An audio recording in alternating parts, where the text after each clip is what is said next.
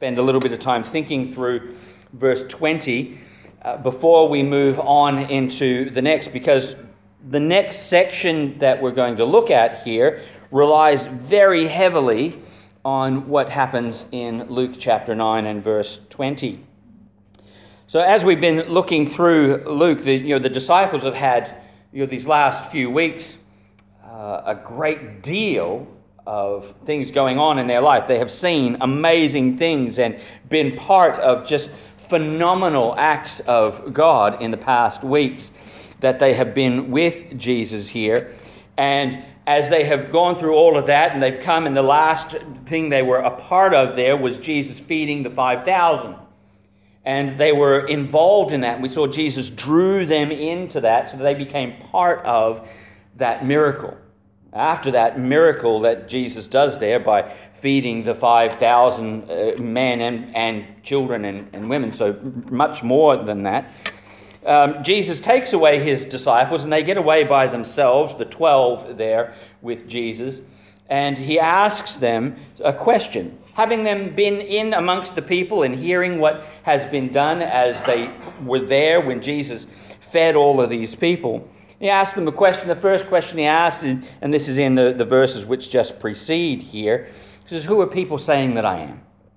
Who do they say that I am? And there's a number of answers that come up through the discussion and what people think. Some think he's a prophet who's been raised from the dead, Elijah perhaps, or even John the Baptist who was just killed, come back again. And there's all sorts of ideas about who Jesus is. And then he turns the question more pointedly, and he turns it to them. He says, "Who do you say I am?" And that's where we come to in verse 20, where he says, he said to them, "But who do you say that I am?" And Peter, who speaks on behalf of the 12, Peter answered and said, "The Christ of God." This is a question that Jesus asked here on which all history turns. That's the question on which every life turns. Who is Jesus? Who do you think Jesus is? And then, as now, and we've talked about this before, there is much confusion about who Jesus is. People think all sorts of things about him, and if you ask 100 people, you'll probably get 100 different ideas of who Jesus is and why he came and what his life was about. But Peter answers here, and he gives his answer. He says that they believe that Jesus is the Christ of God. The Christ of God. Matthew, when he writes about this same thing, remember the Gospels, Matthew, Mark, and Luke record all of these things together in their order through this, and they give little bits of different detail as they go along. But Matthew reminds us that this confession that Peter makes, that Jesus is the Christ of God, that he is the Messiah, the Son of God, he reminds them that Peter didn't think of this himself. It wasn't Peter's idea, but it was God who opened his eyes to see that truth. The reason they see that Jesus is God is because God has allowed them to understand that. So what does that mean? What does this mean that Jesus is the Christ of God? Understanding the identity of Jesus is the foundation of what will come next. So we're going to move into these verses which follow, particularly verses like verse 23. It says, "If anyone desires to come after me, let him deny himself, take up his cross daily, and follow me." Now we get into that gets into some difficult words and some very hard things to follow. But if we don't come back to this confession first, we don't understand why Jesus is saying what he says in those. This is the foundation of what he's about to say. Who is Jesus? What does it mean that he is the Christ of God? And how does that influence and affect us? These words, which are a confession of Peter here, that Jesus is the promised Savior, that he is God. Christ is really a title. We use it more as a name, but it was a title more than a name. Christ refers to the promised one, the Messiah. So it spoke about what Jesus was coming to do. The Old Testament, we might have talked about the Messiah. In the New Testament, they spoke of the Christ, the promised one to come. And so when Peter announces or confesses that Jesus is the Christ, He is confessing that Jesus is the one that God promised, the one promised to bring salvation. And more than that, that he is not just a bringer of salvation, but that he is God. So this we want to think about a little bit more this morning, because this is what Jesus came to do. He came to communicate these truths, to communicate what this means, that he came to bring an understanding of who God is, what salvation is, and what eternal life is. John, in his gospel, began his gospel and says it this way in one verse. In John chapter 1, in fact, the first part of the Gospel of John is just magnificent and beautiful. But in John chapter 1 and verse 14, he speaks of Jesus as this way: "And the Word became flesh and dwelt among us. And we beheld his glory, the glory as of the only begotten of the Father, full of grace and truth." In the first part of John's Gospel, the first 5 verses, John identifies what he means by the Word. It says, "And the Word became flesh." Those first few verses of John, he tells us that the Word is Jesus. That's the way he describes Jesus, that he is the Word of God. The Word is Jesus. That Jesus is eternally God, he will describe in those verses. That the Word was with God and the Word was God. That Jesus is indeed God, that he is the creator and the sustainer of all things. Now, with Jesus on earth, God has uniquely and beautifully and fully communicated who he is. God's communicated himself in the past and has shown who he is in the past, but in Jesus we find the most complete expression, the most complete communication of who God is. And here, Jesus communicates who he is and what he came to do. And so, quickly this morning, I want to think through just a couple of things about what it means that Jesus came to communicate these things, what it means that he is the Christ of God. And the first is this, that Jesus communicated to man. He is God's communication to man. In this, he communicated in our language. That is, he spoke what we could understand. He's the pre-existent Word. That he was before all things. In him all things exist, Paul tells us in other places. Now, when we think of Word, when John uses this description of Jesus as being the Word of God, the Word became flesh, we read a moment ago, we think of communication. That's usually what we think of, and that's exactly what is intended when the Bible uses that description of Jesus, that he is the Word. Word is the most accurate form of communication. It's the way we can most clearly express what we intend to mean. The Bible doesn't say that Jesus was music. We read just a moment ago in Proverbs chapter 3, and it shows Jesus, or it describes wisdom like being Jesus, kind of personifies that. But Jesus is not only wisdom, he is more than that. Jesus isn't communicating, or God didn't communicate with sound or gesture. The eternal God is communicating to us in a tangible way. I love, and I told you this before, I love classical music. And so much of classical music often tells a story or it describes a feeling. And we'll sit home or have it on the radio or whatever at home and listening to it. And I'll tell the girls what the musician and what the composer is trying to describe with that music. But sometimes with the music, it's not always easy to pick what they intended. Sometimes you get a certain feeling, and that might not be what the musician had intended. That's just how you feel. You have to know more about what the composer was writing. It's not always easy to understand, so we need explanation. So God isn't like that. He isn't a vague communicator. He's communicating to us in a way that we understand. We can see, we can read, we can understand how he acts and lives and speaks. God has always been a communicator. When he created and he put Adam and Eve into the garden, God came and he talked with Adam and Eve every day. Morning and evening. He came and he communicated. He spoke with Adam and Eve. As the years passed on and we move a little further into history, we come to Abraham and Isaac and Jacob, who would be the foundation of God's chosen people of Israel along the way. And God would communicate with them about what he expected, what he wanted, where he would take them. He would communicate with Moses as God would use Moses to bring the people of Israel out of Egypt and into the promised land. He would communicate with the people of Israel in various ways over the years, through the law. He gave the law so they knew what he expected. He gave them what's called the Shekinah, the great pillar of fire and cloud, which showed his presence and showed them the way to go. These were all ways that God communicated. God still communicates now, and he communicates through creation. But creation, like music, is not completely clear all the time because of the way sin is or how we see things, or conscience.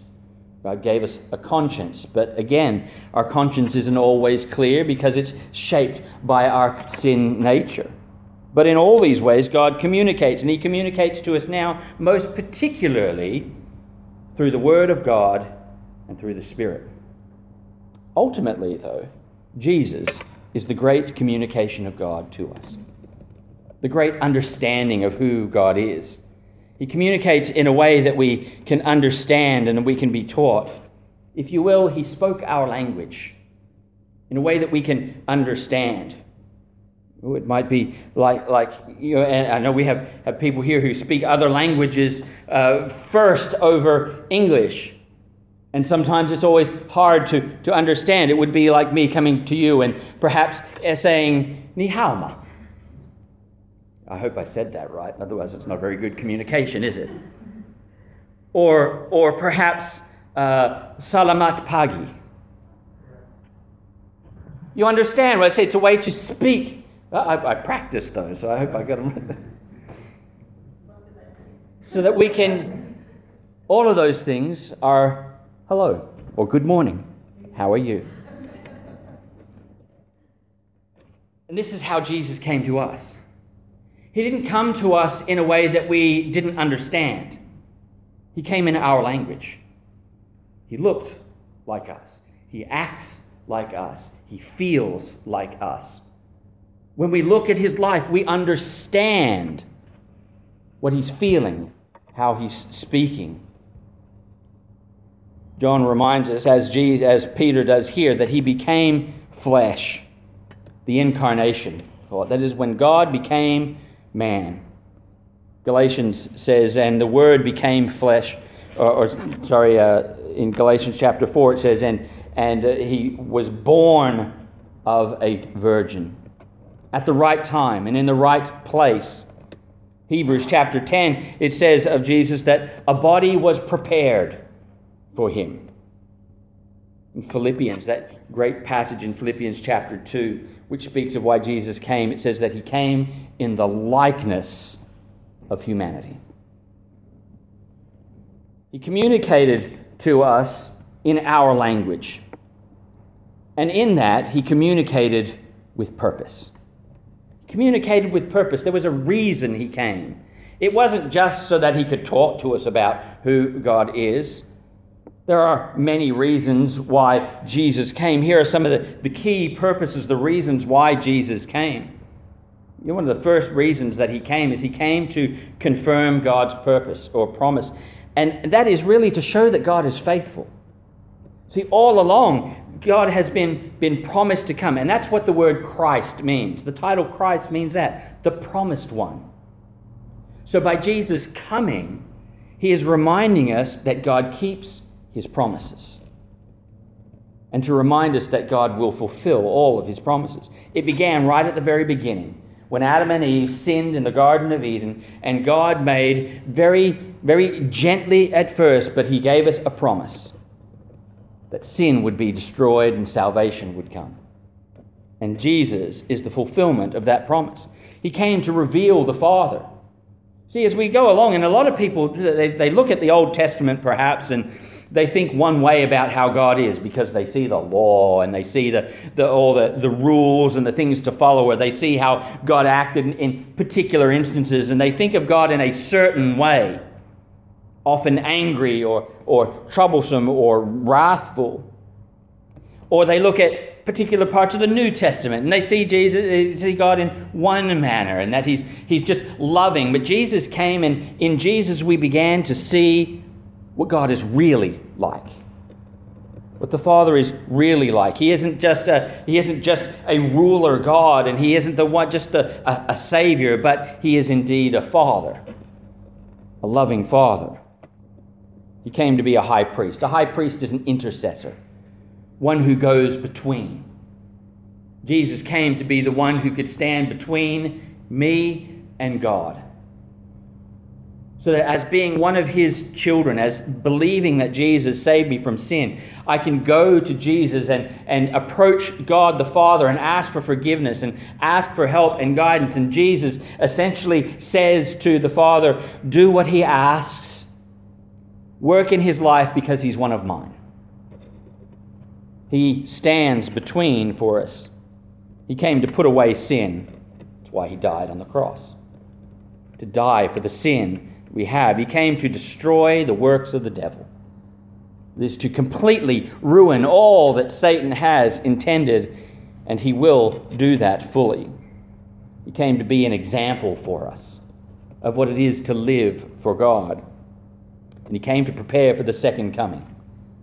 This is the second coming. That is the place when God will bring all of his people together, and he will have his kingdom as he designed it to be, and he will rule over his people in love and glory for all eternity. But for that to come, he had to prepare the way that salvation might be available. Jesus communicated to us, told us who God is and what he came to do. Secondly, what he did come to do was to communicate about God. He came to communicate about God. Now, when Peter makes this confession, he says, Peter answered and said that he is the Christ of God. He was saying something more than just that he communicated or that he has this title, but he was saying something very important about who Jesus is in his being. Was he human or was he divine? Was he one or the other? There is much talk, I guess, about his humanity. There isn't really much question in regards to whether Jesus actually lived. Only the nutcases these days really question whether Jesus actually lived. There's too much historical evidence around to show that he did, in fact, live on this earth as a real person in a real way. Paul told us in Romans concerning his Son, Jesus Christ our Lord, who was born of the seed of David according to the flesh. That is, he was born as a human. He had the physical nature. He was born of a virgin, we know. Galatians tells us that. Matthew tells us that in chapter 1. 2 Corinthians chapter 5, though, tells us what separated him from every other person, every other human, was that he had no sin. He was without sin. He developed, we saw this in the early parts of Luke, that he developed like every other human child.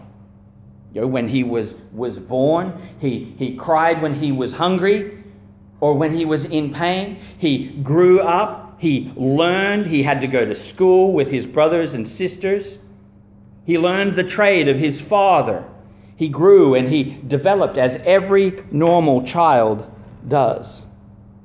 He had reason and he had will and he had all the sinless infirmities that we have.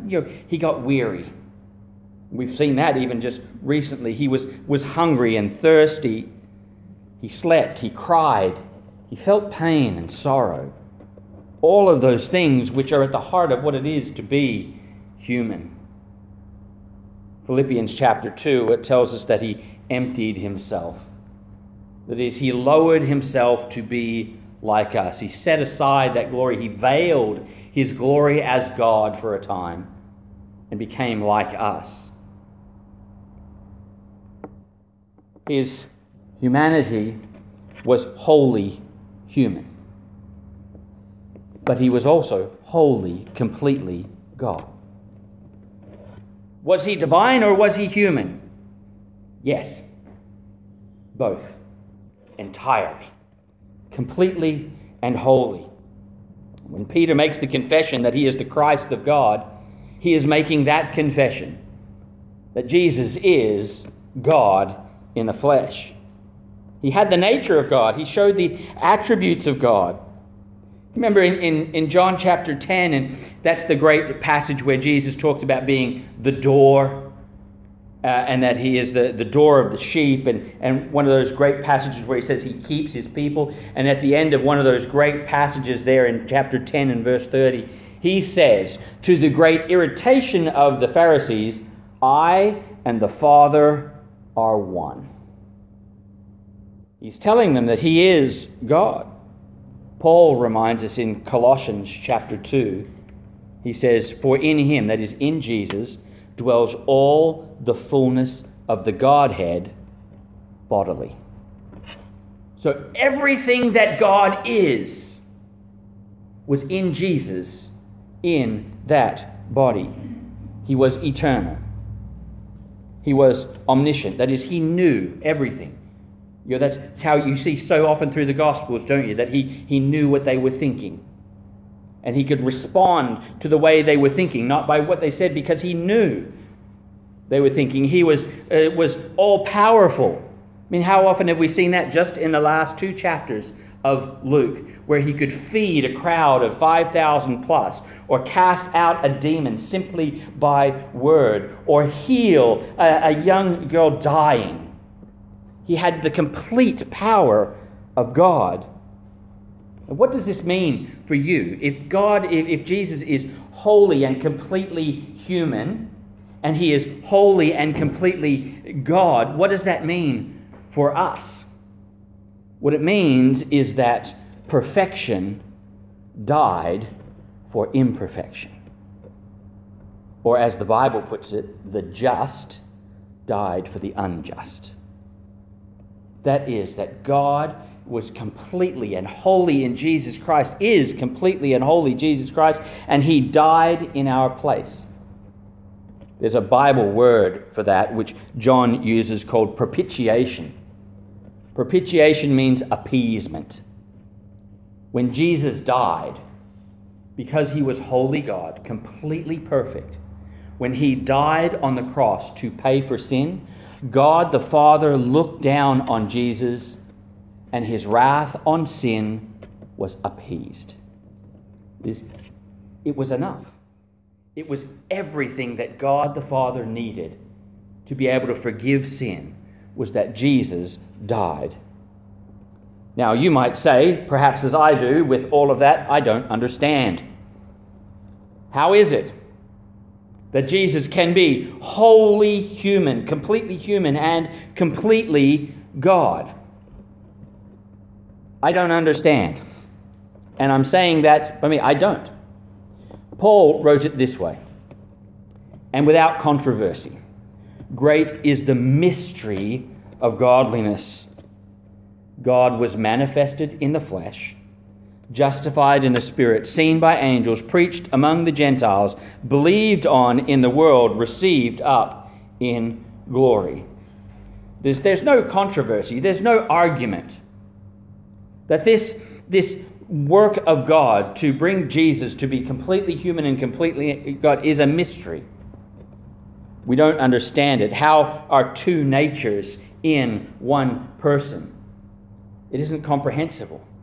But if we could understand everything about God, he wouldn't be God. He is above us. There are things about God which we are just never going to grasp. We're never going to be able to comprehend in this finite time. Perhaps in eternity, when we get to enjoy heaven, maybe some of the things that Jesus teaches us is how it was possible for him to come as holy God and holy man. I don't understand it, but I believe it. And I believe it because that's what God says he believed. And I believe that because God has opened my eyes to understand the truth, to love him. Jesus came to communicate. He came to communicate about God, and he came to communicate salvation. in John, which we began in John chapter 1 and verse 14. It says, "The Word became flesh, dwelt among us, and we beheld his glory. Glory as of the only begotten of the Father, full of grace and truth." Full of grace and truth.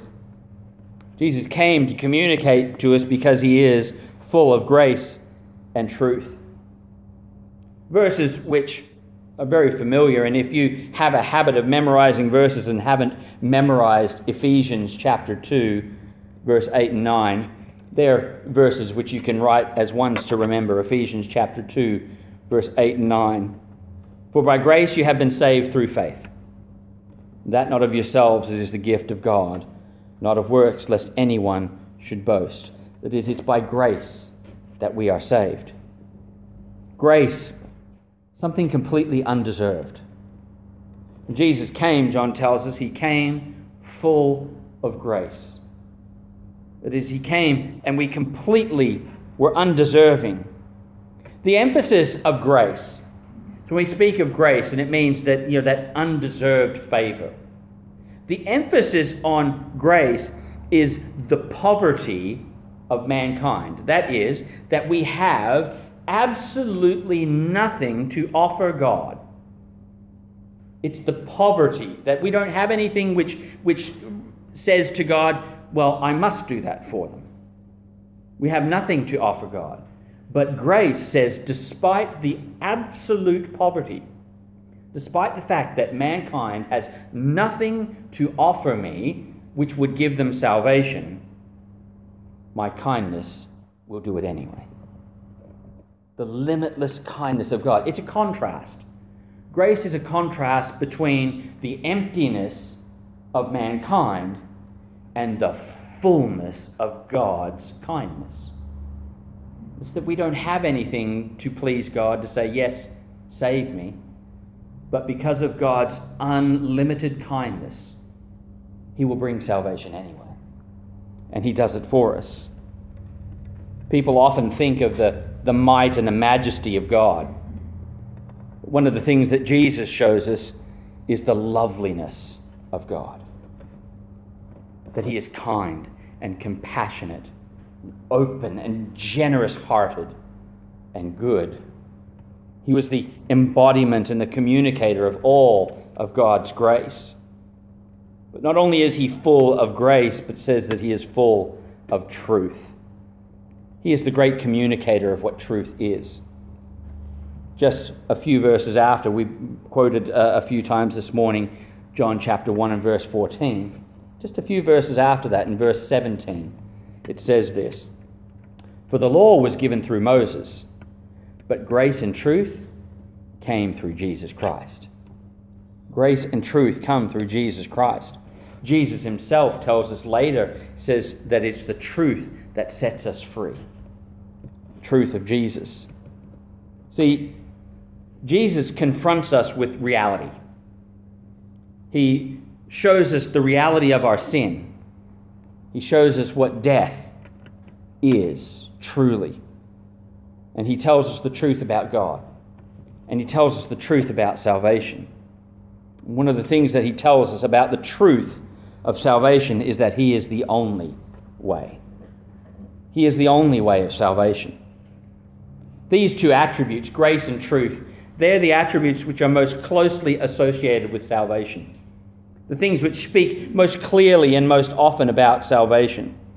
See, salvation, believing Jesus to save us from our sin, is believing in God's truth.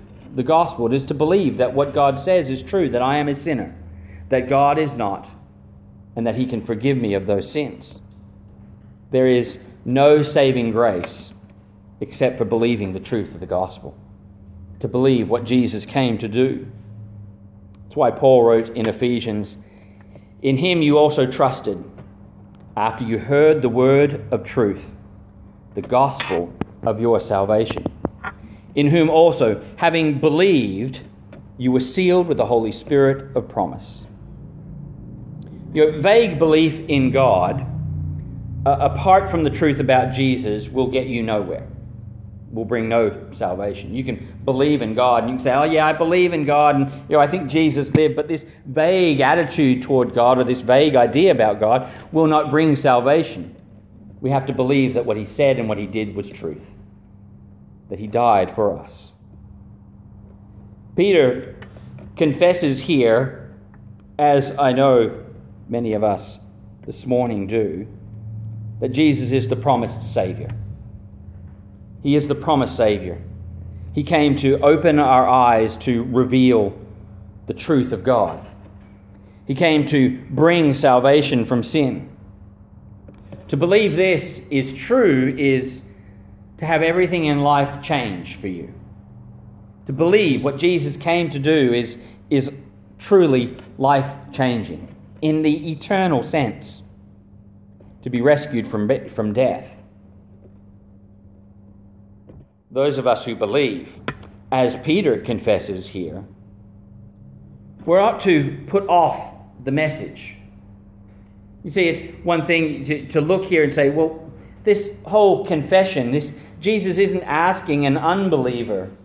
He's asking a believer in him here, who do you say that I am? And why is he asking that?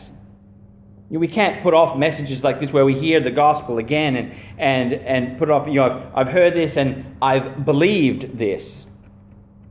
Because to confess Jesus as Savior, to truly believe him for salvation, is the foundation for every part of life ahead. That's where Luke is going to take us in just these next few verses. That belief, that heart belief that Jesus is the Christ, the Son of God, is what will motivate. It's what will sustain you to live for God each and every day. This is where Jesus leads then. He says, if you believe, if you confess that I am the Christ of God, then come after me. And if you come after me, you will need to deny yourself. Follow me. It's going to cost. That's why Jesus gets them to this confession. Do you truly believe me? If you truly believe me, it's going to cost you to follow me. And so as we get through next week, we'll look more particularly at that. See, now that you believe Jesus, what then? What then? You give your life for him. That's what follows. When you believe Jesus, you then give your life for him. Let's pray. Our Heavenly Father, thank you for your word, for these moments where we have time to be reminded of the truth that we confess. That Jesus is the Christ, the Son of the living God. That God came in the flesh to be like us so that he could die for us, to save us from our sins. Let us never forget this bold, grand, and glorious truth.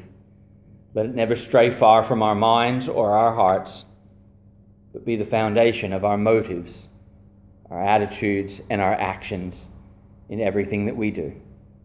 We pray these things in Jesus' name. Amen. We'll sing a song of response as